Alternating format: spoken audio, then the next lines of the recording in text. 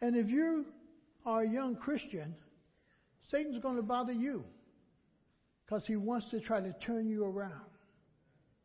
He wants to trouble you in such a way that you'll say, this isn't working. I know what I'm doing over in this other life, but I don't know what's happening in this life, and I don't understand it. So I'm going to go back over here where I understand, and I can do something. And over here, all I can do is pray.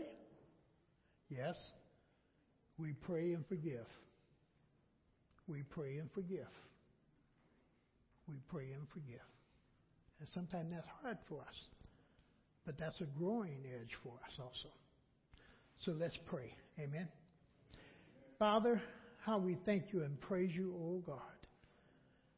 That, Lord, when it seems like there's nothing else there, and all we can do is hold on to your unchanging hand. That, Lord, that we can hang on to you.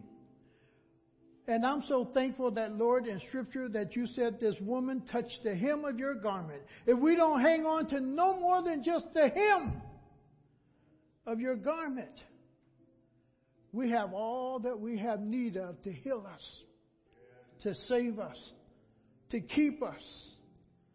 And Lord, we're in your hands. We're in your hands. And would you, oh God, glorify yourself? Would you, O God, build yourself up in us? Would you, O God, reveal yourself more to us? Would you, O God, help us to keep on running and not to grow weary in well-doing?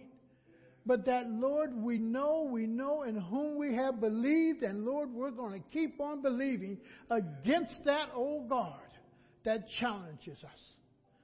And Paul says, yes, he presses on. And when he's pressing, Lord, he's pressing against something that will not sometime let you move freely. But you have to keep on pushing. You have to keep on pressing onward. You have to keep on moving upward. You have to keep on looking upward. You have to fix your eyes upon the Lord Jesus Christ and let nothing in this world cause you to lose sight of Him and His glory. For He is the one who will uphold us. He is the one who has carried you from your mother's womb to your gray hair. He is the one who will keep you. And Lord, we thank you for showing yourself great in our lives. For you haven't brought us this far to leave us. And we're going to keep on walking by faith.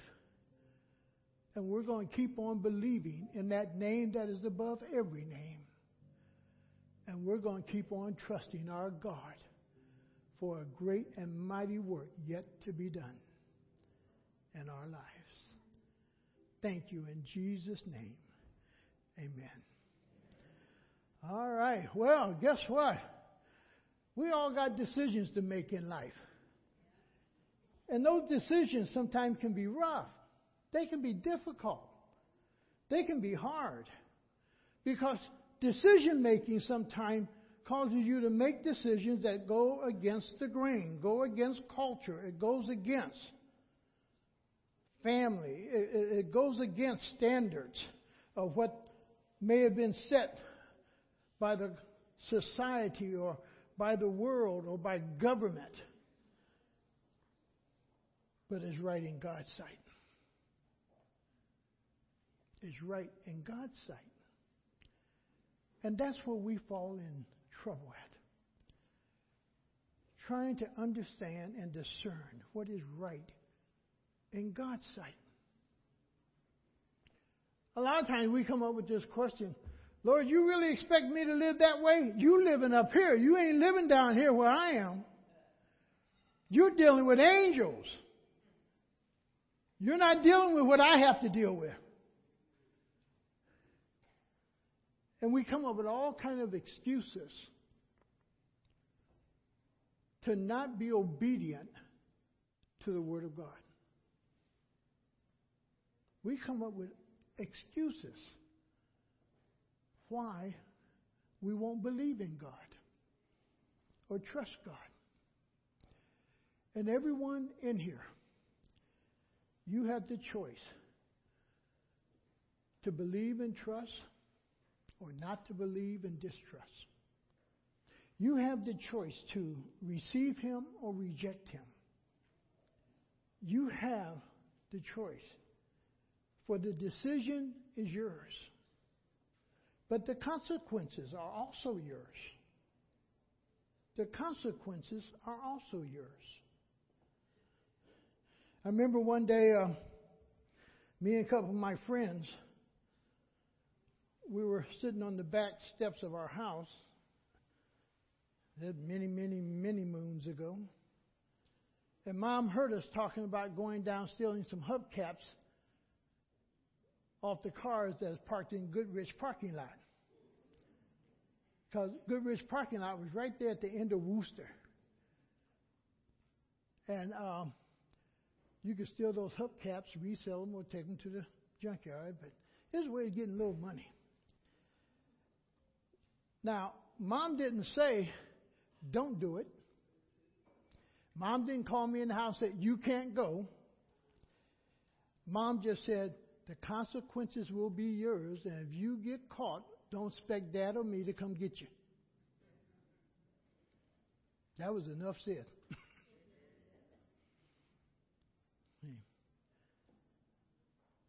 It wasn't an issue of wrong or right, because she already knew that we knew it was wrong. And a lot of us as Christians, the things we do, we already know it's what? Wrong.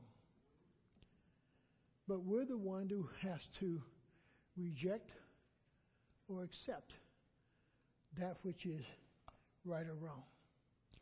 You can believe in, or you can choose not to believe in. God has given you this mind up here to think and to think it through. He did not give you this mind just to think of evil things.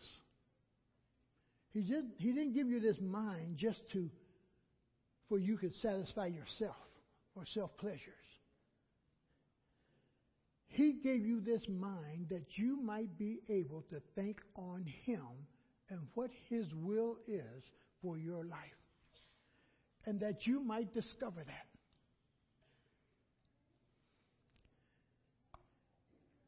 Everyone has to make a decision on what they believe. Even if you choose to believe in nothing, you have made a decision. But understand this. Our decision or your decision doesn't stop God's program. It doesn't stop God's plan. It just means you've chosen to step out of it. You chose not to be a part of it.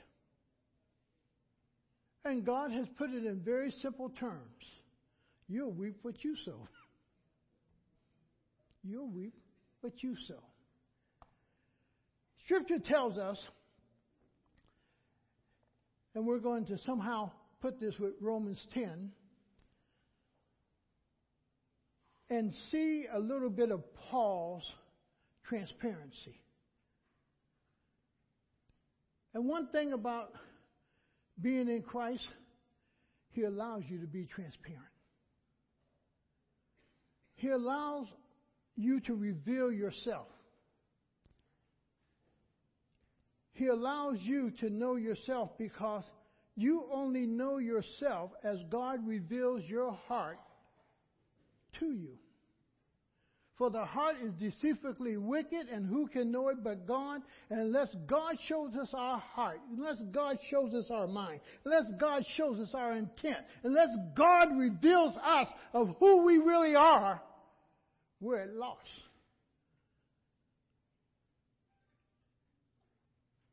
And we really don't know who we are or what we are. Scripture tells us, and Paul says it in Galatians 6:10, he says, do good to all men. do good to all men. As we have opportunity, let us do good unto all men, especially unto them who are in what? The household of faith. King James. In the NIV it says, therefore, as we have opportunity, as we have that opportunity and that chance and that door that has been opened to us to do good for someone, do good. If you see somebody hungry, feed them. If you see somebody who's not educated, educate them. If you see someone who don't believe, share the truth with them. If you see someone in need, help them according to your ability to assist or to give help.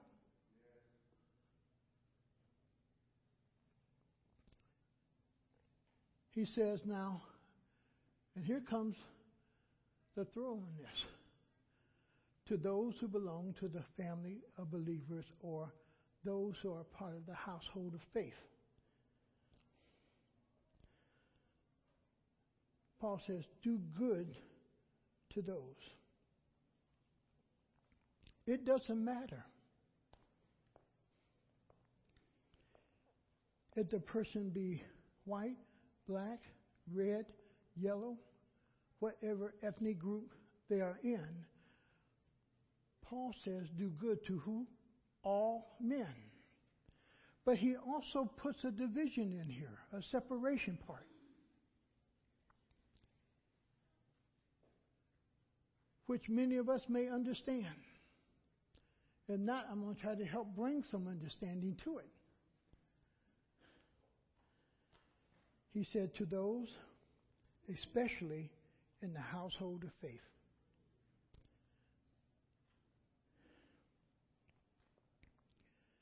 That my first obligation in helping and assisting are to those in the family of God. No longer is it my culture, my ethnic group, or whatever I come out of. I am first obligated to help those who are in the family of God and to minister to them.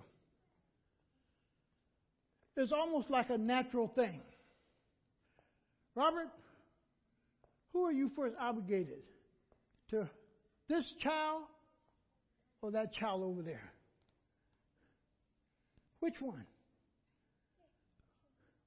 Is it this one? You sure it's that one? See?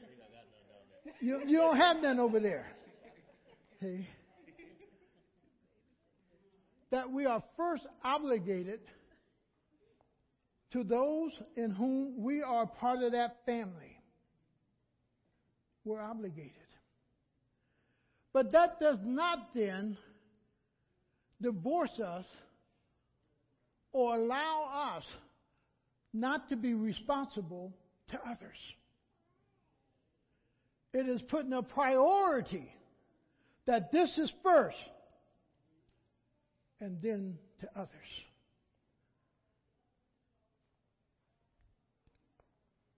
When I see on TV sometime, as I saw what happened in Marietta, 6 police officers handcuffing one African American male. And in my mind, I'm saying, now what would happen if 50 other black men would surround that one? But I had to understand that's the flesh now. Because the issue really boils down to right and wrong. The issue boils down to there's a law of order, the Constitution. The issue says that, boy, if I'm not going to obey that Constitution, then they have every right to force me into obedience. The one who demonstrated that best in our country was King. He would not break the constitutional law because he had to make folks look and see where they themselves were breaking the constitutional law against others. So therefore, he was always about being within the constitutional rights of an individual or the group. Because if you step out of that, then the group has every right to enforce you to do what the law basically says.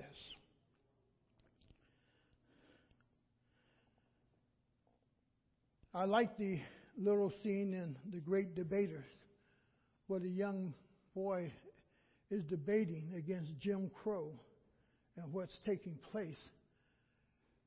And he refers at the very end, hopefully, that you would respect my withdrawal rather than the other. Because the only other thing was to retaliate.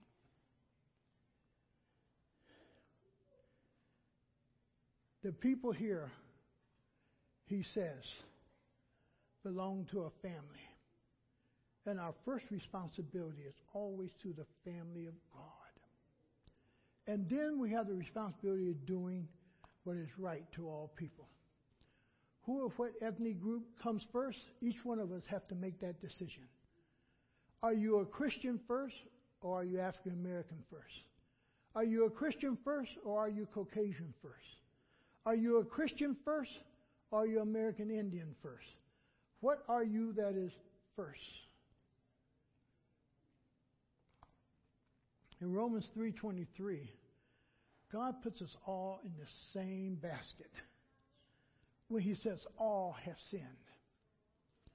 All have sinned. And he is speaking to Jews at this time also in Rome. And he allows them to understand, you're in that group. Yes, you are the chosen people, but you're in this group. All have sinned. You have sinned. And you come short of the glory of God.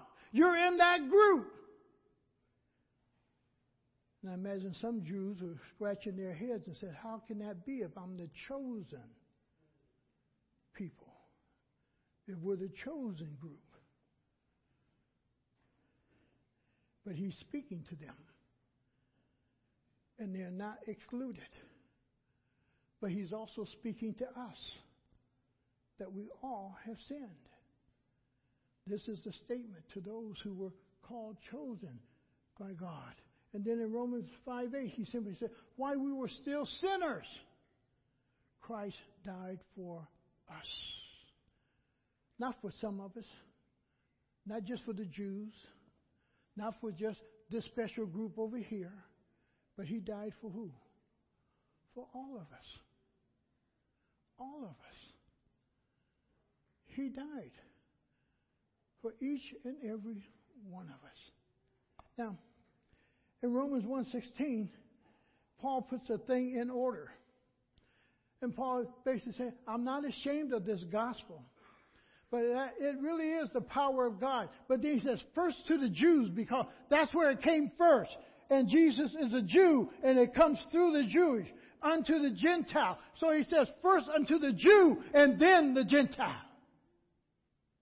He gives us that order.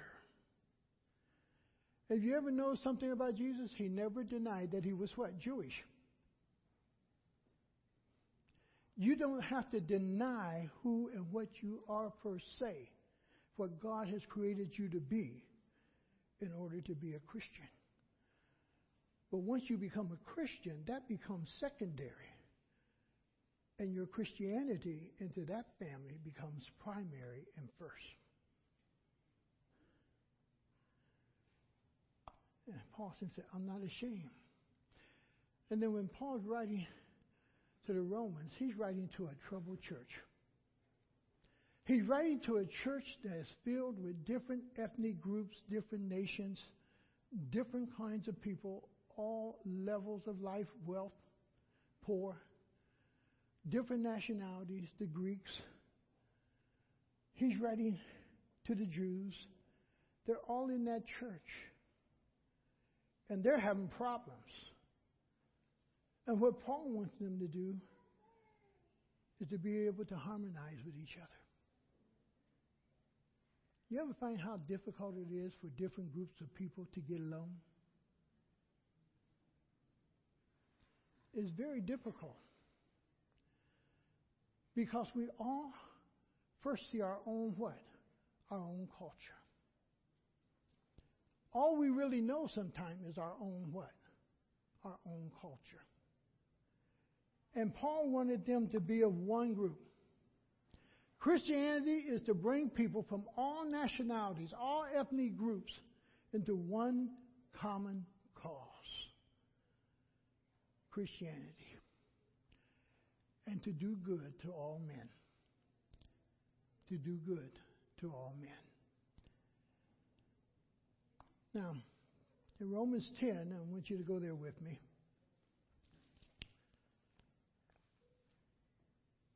Paul, as I said, is going to reveal himself a little bit.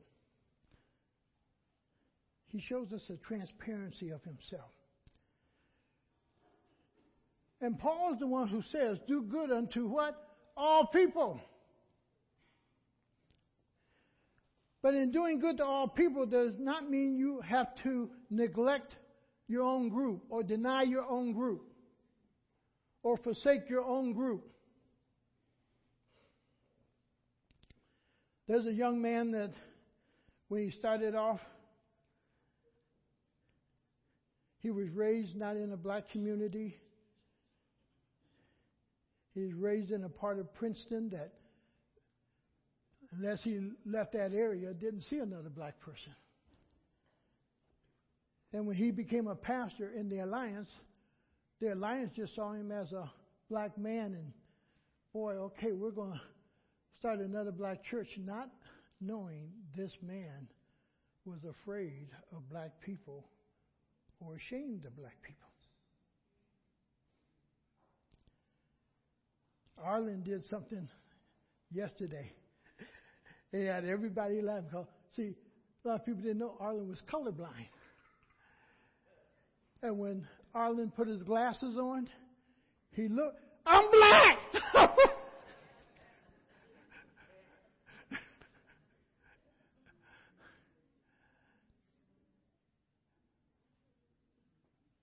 That does scare a lot of people. In Paul's day, being a Jew in Rome, that could have been scary. That could have been scary. Jews saw themselves as an elite group of people. And for some reason, the rest of the world knew that, if Jews were present, that we're the elite group. We're the chosen of God. And Paul, though he has traveled and he's ministering to Gentiles and others, yet Paul's heart is still with his own people. And there's nothing wrong with that. So pick up with me in Romans 10, verse 1. Listen to Paul. Listen to the transparency that comes from Paul. Paul says, brethren, my heart's desire. This is something that is deep within me. My heart desires is that Israel would be saved. My heart desire is that African Americans would be saved. My heart's desire is that the Caucasian world would be saved. My heart's desire is national Indians would be saved. My heart's desire is for whatever my culture might be, that they would be saved. That they would know Jesus Christ. That they would know Him. And Paul says, this is my heart desire. He's revealing something to us of himself.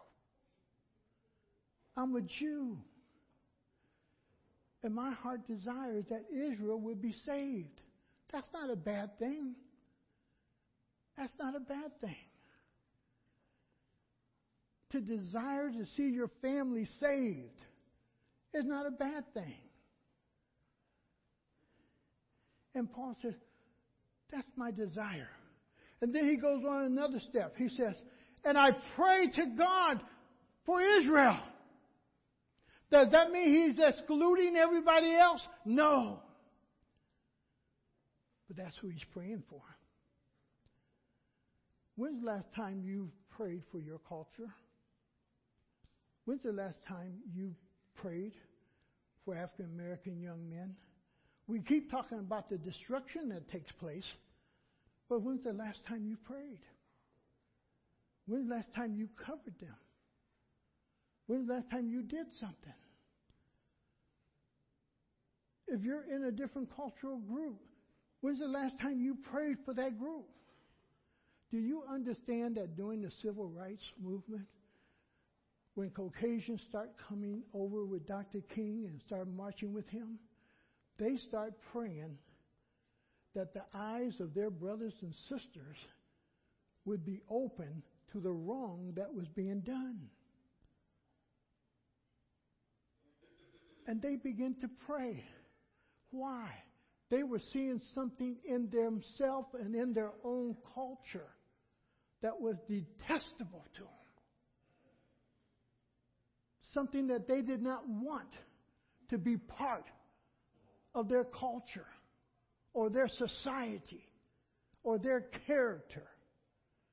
Because many were being blamed, although many were doing nothing, they were yet being blamed for it. And they begin to march with King. They begin to show solidarity. And things begin to change. How many of you know the Freedom Riders? The majority of them were young Caucasians, college age.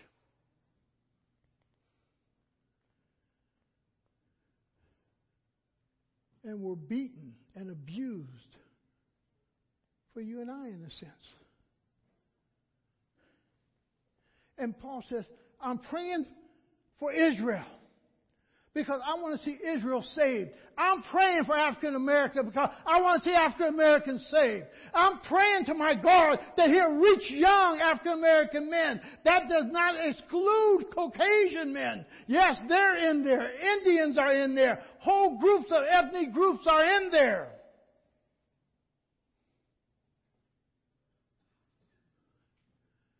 And he goes on and he says, I'm praying for them. Now go down to verse 12 with me, because we're going to go to 12 and then we're going to jump back up into this. But I want you to see part of Paul's conclusion here also. Paul says simply, there is no difference. There is no difference between ethnic groups, between nationalities. There is none. It's just on the outside. If I needed a heart because of a Caucasian or an Indian or a Japanese says, here's my heart, you think I'm going to refuse it? Because on the inside, we're all what? The same. And that's one of the lessons we're still learning. That we're the same. It's a difficult lesson for us. But we're learning it. And Paul says, there's no difference. While you're looking in the Church of Rome and you see that Greek guy over there, and you see that Polish guy over there, and you see that barbaric guy over there, and you see this Roman over here. He said, there's no difference. There's no difference. Well, there's no difference between Jew and Gentile. That includes all the other nationalities. There's no difference. The same Lord is Lord of all, and richly blesses all who call on Him. One Lord. One Lord. Sometimes we are talking more about our indifferences rather than our what? Than that which is most important to us as a whole. Now, in Romans 1, Paul said, boy, my heart desire and my prayers to God is that Israel will be saved. And Paul says, I can testify about them. Why? I can tell you about them. Why? Why can Paul do that? Why can Paul articulate about this Jewish person? Why can Paul articulate and testify about being Jewish? Why can't I articulate sometime to a Caucasian person about African American? That's where I am. That's where I live. That's where I grew up in. That's what I do. That's how I speak. That's what I ran around with. But a Caucasian person can articulate to me about their culture and their things and things that they were involved in. Hey. I've had white friends that have articulated to me how their grandfather and fathers felt, but then have told me the change in their own heart towards me or towards this group. You do the same thing with African Americans. They can articulate how hateful one would be. What happened if we would have followed a Stokely Carmichael? What would have happened if we would have followed a Cleveland? What would have happened if we would have followed a Rap Brown or Angela Davis? All of them saw one thing, hate. Martin Luther King only saw one thing, love. You have to choose who you're going to follow. You have to choose who you're going to listen to and who you're going to hear. You have to choose. Because what goes in here will cause you to think, and how you think will dictate how you will act. You have to choose. And Paul says, I know about the Jews. Why do I know about the Jews? Because I was a Pharisee. I am a Jew. I know my folks. I know my people. I can testify about them. I've lived it. I've been there. And Paul says, I can tell you about them, for I can testify about them that they are zealous. See, they had an enthusiastic character about the things of the law. They were enthused about their religion. I'm going to hit home a little bit here. Sometimes we're so enthused, we have so much emotion in the church, and we think we are really in Christ by the way we jump, shout, and yell. Now, part of that has been by another culture who says just because we can sing spiritual songs or sing the gospel, we really are religious. A lot of us are playing that same thing on Saturday night and then come to church on Sunday and think we're doing it. No, it don't work.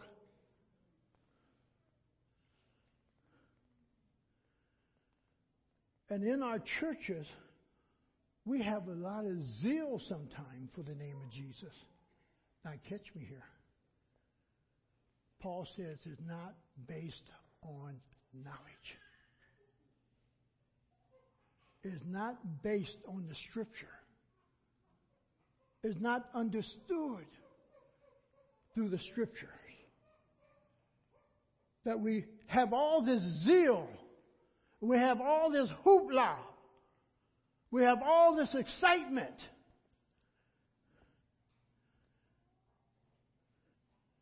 But if I was to ask you to tell me where was the book of Job, would you know? If I asked you to turn to Matthew, would you know? Most of us know John 3:16 because Mama and Grandma, all of us have been told about it.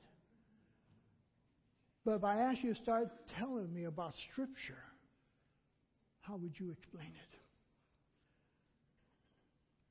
If I start telling you about how you were saved and how Christ, how would you explain it?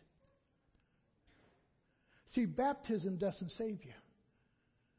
Baptism only is an act that shows, hey, I have surrendered to Christ, died to self, I've come up out of the grave, and now I'm living for Christ. It doesn't save us.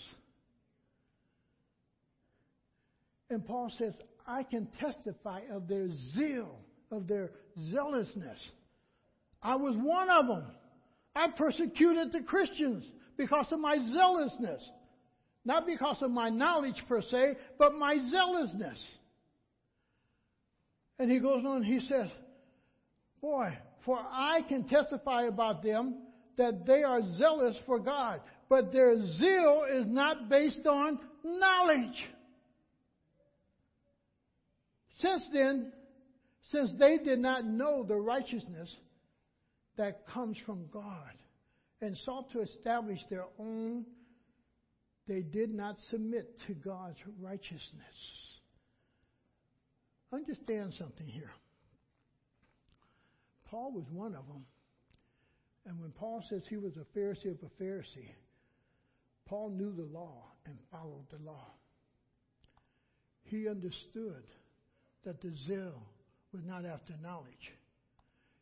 And Paul then recognizes, without knowledge, stay with me, listening to me?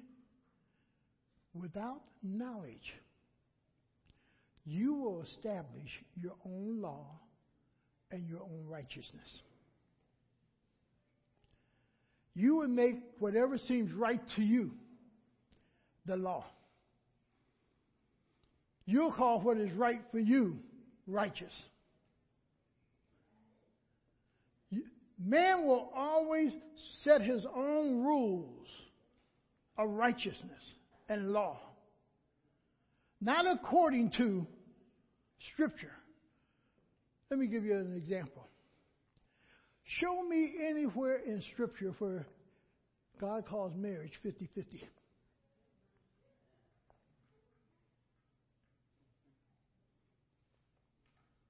There is none. But we made that a law to ourselves. She got to bring in 50% and I got to bring in 50%.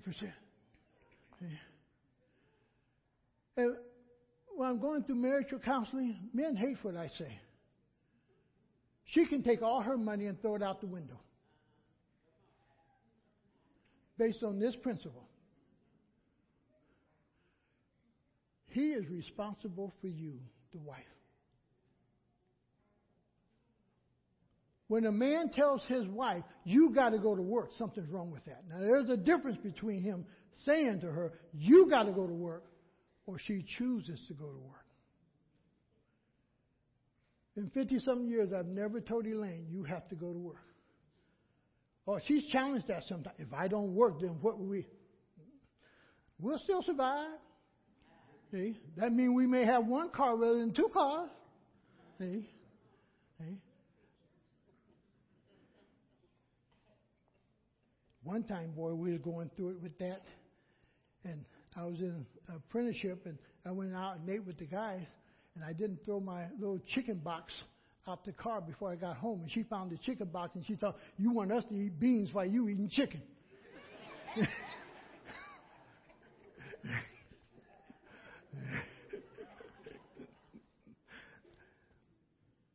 But that man is totally responsible, 100%. Now we got women taking care of men. And we wonder why men's minds are messed up. And we write our own rules. We write our own rules in relationship. Oh, you're my sweetheart, but I got a girlfriend over here, but you're my sweetheart. But she's just somebody I hang out with. We write our own rules. We write our own rules about our finances. It's okay for me not to pay Peter, because I'm going to take from Paul and spend that and not pay. So we write our rules about our own finances. Well, I'm going to first take care of me. I'm going to party on Friday night. I'm going to buy me what I want first, then I'll pay my bills. But you don't realize you have did a promissory note saying you would pay this every month, this full thing. That's your word. You want to keep that. But it comes back, I got what I want now. So we live by our own rules. And we suffer the consequences of it.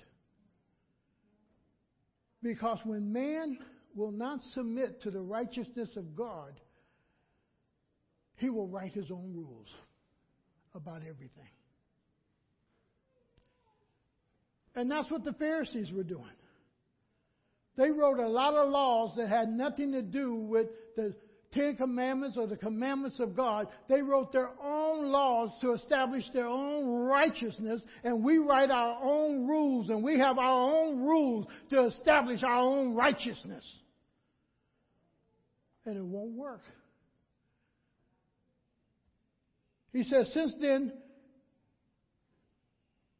they did not know the righteousness that comes from God, and sought to establish their own. They sought to establish their own. They did not submit to God's righteousness. Now you had to know something in order to what? Submit it. If you knew nothing of it, you couldn't submit. But you knew something of it and you chose not to submit. And a lot of us know God's word, but we choose not to submit to it. We choose not to obey it. We choose that. A young man, 29 years old, sitting in my office. I grew up in the church. I've been in the church all my life. My question was this: do you have any children? I have 9 children. You got 9 children, you're not married. Haven't been married. Where did 9 children come from? Don't laugh. That could happen to you. Mom, don't beat him down yet. Do it at home.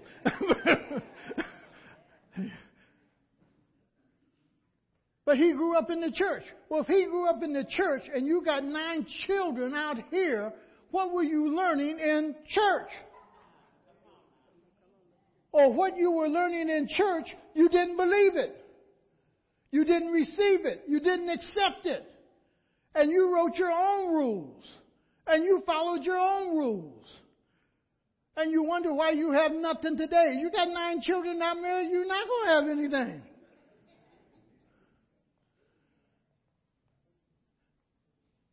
But he was going to live by his own rules that he made up for himself. But yet you grew up in the church. Israel grew up in Israel, but yet was not willing to submit to the righteousness of God.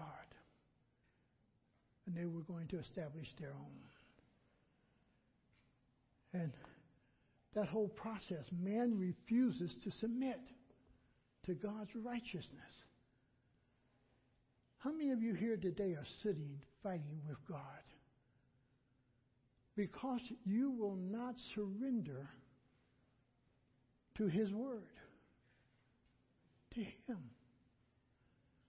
And yet there has to be some type of guidance in your mind of what you think is either right or wrong. And do you check it against the Word of God? Or do you go ahead and lean on your own understanding, in which God has told us not to do? We will formulate our own rules. Then from verses 4 through 7, he tells us this: Christ is the end of the law, and He is. Why? In Matthew 5:17, He came to fulfill the law. Only in Him do I fulfill the law. Only in Him can I perform the law. Only through Christ. Because man in himself is weak. You make your own constitutions. You make your own rules. How many of you make them rules every first of the year and don't live out any of them? Yeah. We do it. But when you make a rule to yourself, you're going to live by that and die by it. In our homes sometime, especially as fathers and even mothers. And I asked this one mother this, because the child asked me first. And the question was, why is my mom pregnant and she's not married? How am I supposed to answer that?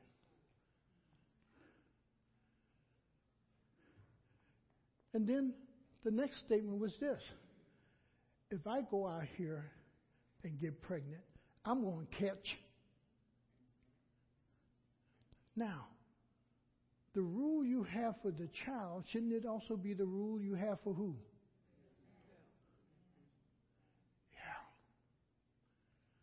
Yeah. I had that same rule with my kids. I'm going to be home by a certain time. Now, I'm grown too. But I got a wife I got to answer to. I just never said that. Yeah. But I couldn't come strolling in no house no 2, 3 in the morning. Why? Because of her. Amen. And likewise, she wasn't going to do that either. And our kids needed to see that.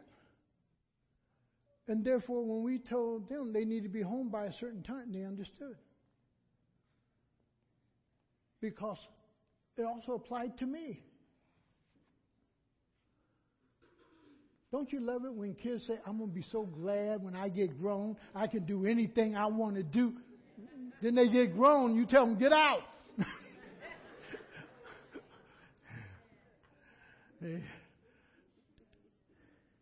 And they don't understand. They can't do anything they want to do. The law is in Christ Jesus. He fulfilled the law for me. And the law points me to Him. For the law was that schoolmaster that showed me I was nothing but a failure. But in Christ Jesus, I had success and I had victory. And he goes on from there, and he said simply, Christ is the end of the law, so that there may be righteousness for who? Everyone who believes. My righteousness is established in who? In a person called Jesus. Not me trying to establish my own righteousness, my own rules, my own guidelines. They're already set in a person called Jesus. And he moves on and he says, Moses described in this way, the righteousness that is by the law, the man who does these things will live by them. You have to live by what you say is your law. You have to live by it. And you will die by it. And if you live by your law and you live by what you say are your guidelines, you will die by them and you definitely will not go to heaven by them.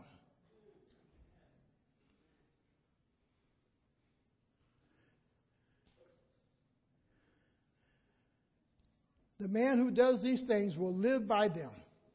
But the righteousness that is by faith, and that faith has to be in an object, in something.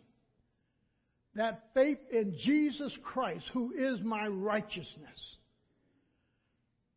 If I put my faith in Him, I will live.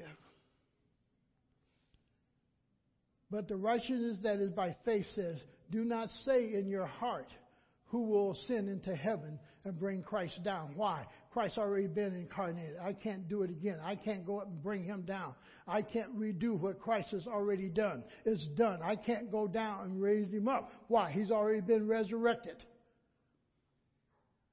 I can't change what's already been done.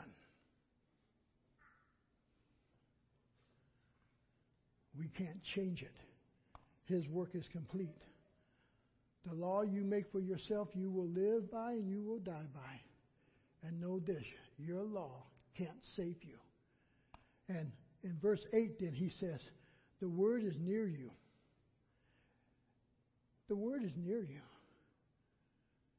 You're hearing the word of God.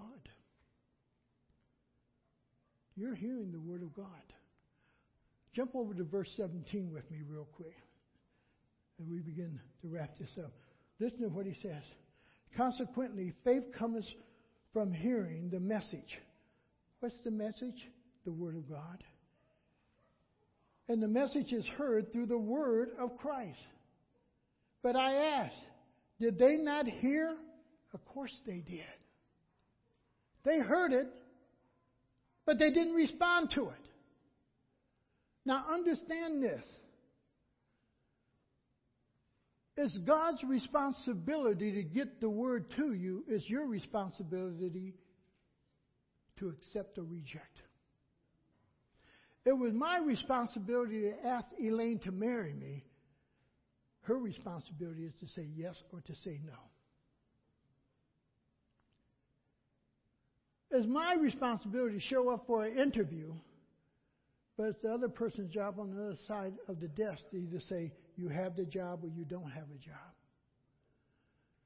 There's the responsibility that we have, and oftentimes we negate our responsibility because we are hearers of the word, but what James says, we're not doers of the word.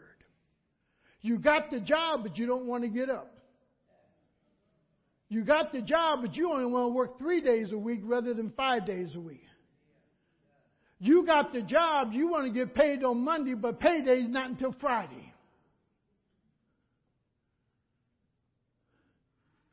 He says the word is near you.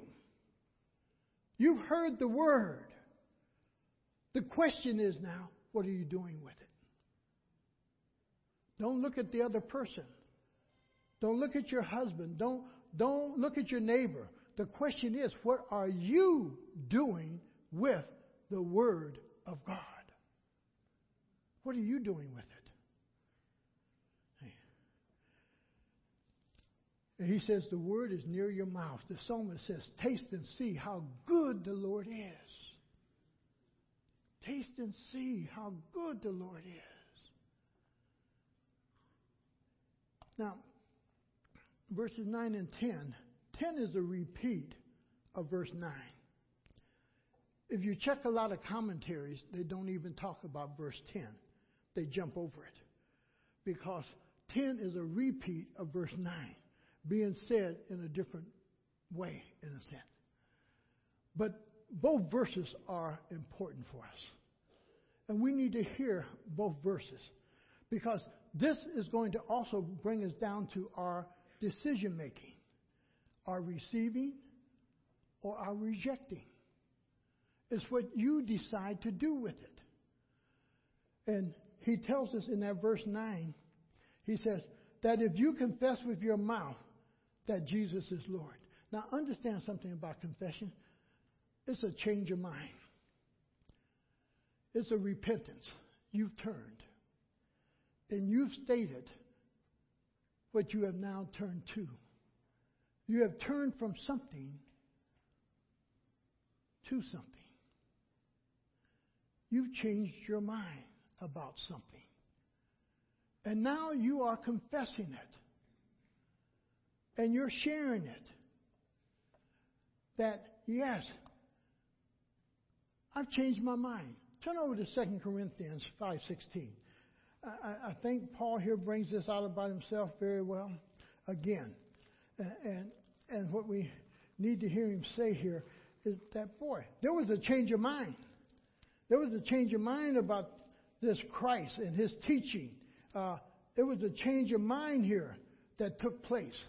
So in 5:16, he says, so from now on, we regard no one from a worldly point of view, though we once regarded Christ in this way. What is he saying? I once saw Jesus Christ just as a man. And I saw Jesus Christ as one of these individuals who rebelled against Judaism. And he was a Jew. And he's rebelling against Judaism. He's rebelling against everything he grew up with. He is rebelling against something that is over thousands of years old. He's rebelling and he's trying to cause anarchy among our people. And he's calling people to follow him. And Paul persecutes everything about Jesus Christ, his church. And he says, I only once saw Jesus as a man. That's like me seeing a white person only as a white person, or a white person only seeing me as a what? As a black man. Until we get to know each other, we don't what? We don't really know each other. And that's the thing about people. We have to get to know. If I see somebody who can't read. I can talk about how ignorant they are, how dumb they are, how this and how that. But until I get to know that person may have a deep desire to know how to read. They may have a deep desire to know how to write their name. They want more than what they have at that present time, but somebody got to be willing to offer it to them and give them more. And Paul says, I once considered him only as a man. But he says, we do this no longer. What changed his mind? What changed his view about Christ? Why is it that Christ isn't seen the way he first was saw by Paul and others? And Paul, because he repented of that, he confessed it, and he says who Christ really is. That Jesus is Lord. That Jesus is Lord. That Jesus is Lord. And over there again, he says, boy, in that 9, that if you confess with your mouth, Jesus is Lord. Well, over in 1 Corinthians 12:3, it simply tells us, no one can confess that Jesus Christ is Lord without the Holy Spirit. And Romans 8 tells us that none of us belong to Him unless the Spirit dwells where? In us.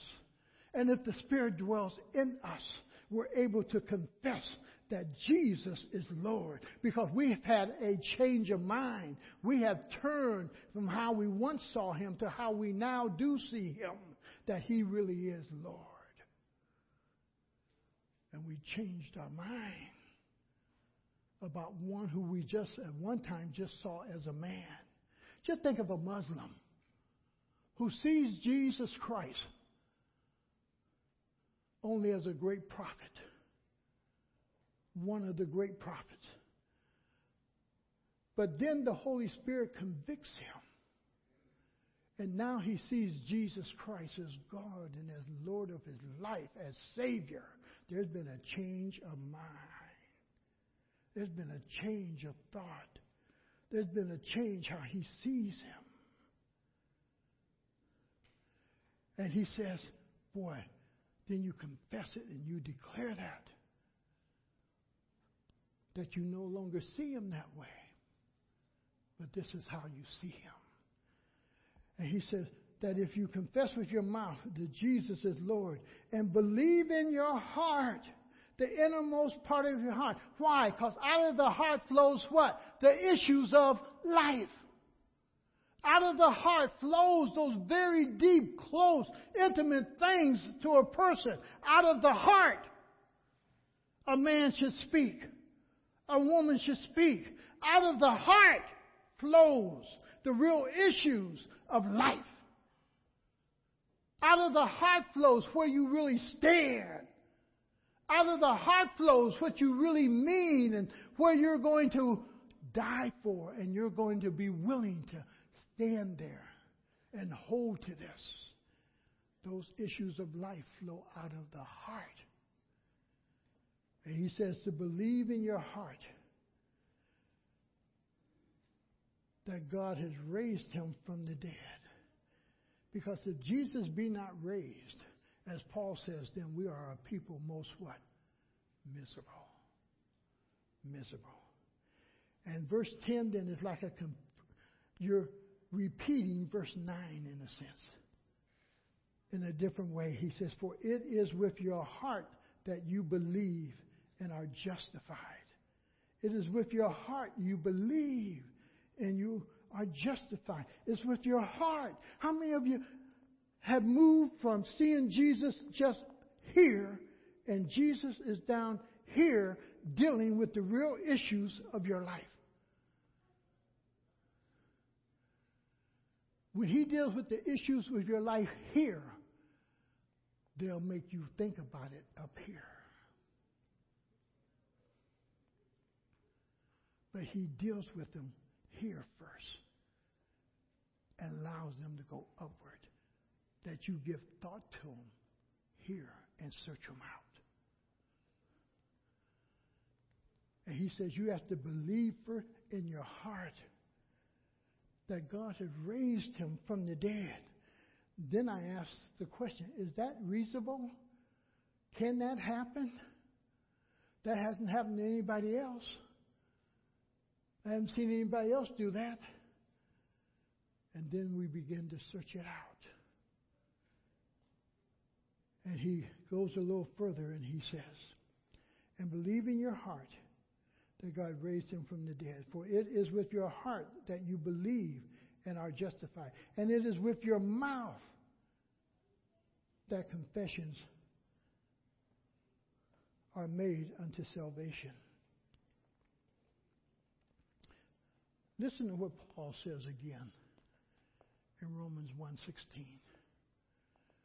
Then you ask yourself this question. Is this you? Or is it you? I'm not ashamed of the gospel of Christ. Are you ashamed of it? That it won't come out your mouth? Are you ashamed of what Jesus has done for you? Are you ashamed of the name of Jesus? Paul says, I'm not ashamed of it. Understand this thing about us as human beings. What I'm not ashamed of, I talk. Let somebody give you $1 million, you tell the world. What I'm not ashamed of, I talk. I'm not ashamed of her. I let the world know and everybody know. This is my wife. These are my children. Why? I'm not ashamed of them. What you possess that you are really owner of, you're not ashamed of it. I may have a shack. I may not have a 5-bedroom house with 3 bathrooms, but I got a 1-bedroom house with 1 bathroom, but it's mine. I'm not ashamed of it. I worked hard for it. When we're not ashamed of something, we tell others. We tell others. And in telling others, I'm making my confession about my Jesus. I'm not ashamed of him. I'm not ashamed of what he's done for me. And he says, I make that confession known. See, sometimes, how many have heard the word secret Christians? There is no such thing. And he simply says, boy, with your mouth you confess and are saved. And then verse 11, as the scripture says, anyone who trusts in him will never be put to what? Shame. If you trust in God, you'll never be put to shame. Understand this. God wants to show you off. If you're really his and you're not ashamed of him, he wants to show you off. He's going to dress you up. He's going to put you in places you never thought that you would be. And you will not be ashamed. Because you know that you're only there by the power of God. He says, when you believe in him, you'll never be put to shame. I may not have doctorate degrees and this kind of degrees or that kind of degree. But God makes it where you can talk to any man, any person, and feel no shame.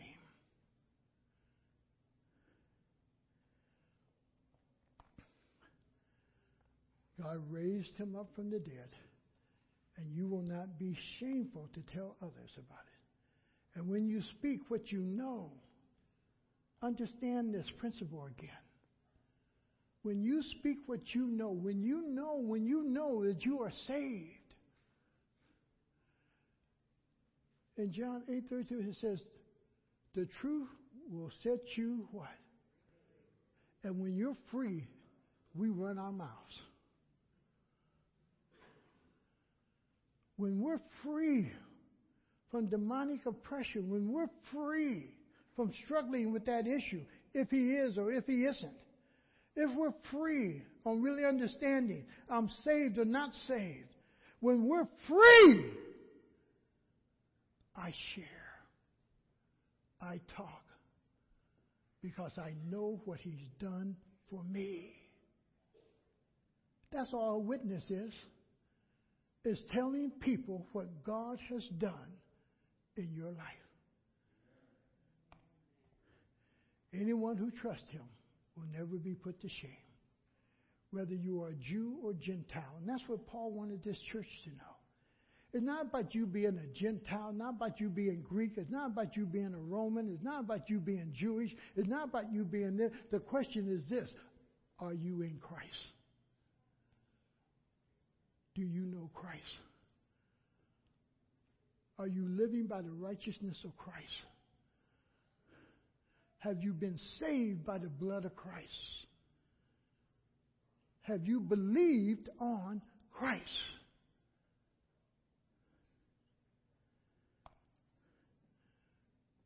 And he winds up in saying, we serve one Lord. Whether I be Greek, Roman, whether I be white, black, red, yellow, don't matter what I am. If I'm saved, we serve but one Lord. That's my sister. That's my sister. Pop peeve here and then I'm done. When I was growing up as a child, this would not just be Cynthia. This would be Sister Cynthia. It would always remind me we're in one family. She's not my wife, but she's my what? Sister in the Lord. She's my relative. And that's how I looked upon her, as my sister. And we would call each other sister and brother, because it reminded us we were in one family. It allowed us to know we're in one family. This is my sister. And I treat her as I would treat who? My sister. And she would treat me as she would treat her brother. She's not my date, I'm not her date. I'm her brother. She's my sister. That had meaning back in the day when we called each other brother and sister. And it comes from a biblical way of thinking and seeing each other.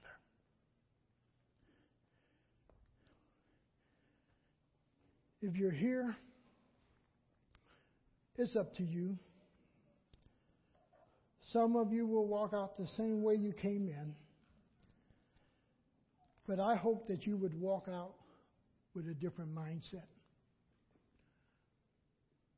I hope you would walk out seeing Jesus differently. I hope you would walk out even like Paul. I'm going to pray for an African American community, young men, young women. I'm going to pray for the whole world. I'm going to pray for my Jerusalem, my Judea, my Samaria, my uttermost parts of the world. And I'm going to do good to all people because of who they are in Christ to me. And that understanding this most important issue. You cannot be saved on your own. You may have accepted Jesus Christ. My question to you is this: are you living for Christ? Father, we thank you and praise you, Lord, for your loving kindness unto us. And we thank you, Lord, for your word. And that your word, Lord, is truth. That, Lord, if we believe in our hearts, and if we confess the Lord Jesus, we shall be saved. We believe you, Lord, that you came and died for each and every one of us. We believe you, Lord, that you died while I was yet in my sin. You died for me, demonstrating your great love for me. And Lord, all I have to do is say, Lord Jesus, come into my life. I repent of my sins. Would you save me to the uttermost? Because you're the only one who can. And Lord, would you do a work that would show the evidence that I am truly saved? Because you said in your word, Lord, if any man be in Christ, he is a new creature. The old things will pass away, and behold, all things will become new. Lord, would you demonstrate that in my life? And Lord, you said, oh God, that if I would believe in you, you would give me your gift of your Holy Spirit to dwell in me. Would you allow me to know, oh God, not just to read about the Holy Spirit, and not to have an experience that causes me to jump, shout, and do all this other stuff, but an inward experience with your Holy Spirit, that I might know, oh God, that it is the Spirit of God touching my spirit and ministering to me. Would you do it, oh Lord? That we would not be a people just filled with zealousness, but we are a people who are responding to knowledge, not to our feelings, but to the facts that have taken place in our lives. You're the only one who can make yourself real to each and every one of us. I can't make you real to a person in this room. You're the only one who can reveal yourself to each one of us. And I pray, Father, that you would do it, that we might be able to say, as Paul says, I know in whom I have believed. I know. I know. I know. Father, thank you. And if you're here, and if you want to come up, would you come? Oh, that's a step of faith.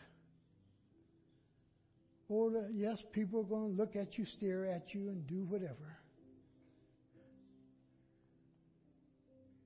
But if Jesus has spoken to you, would you just come?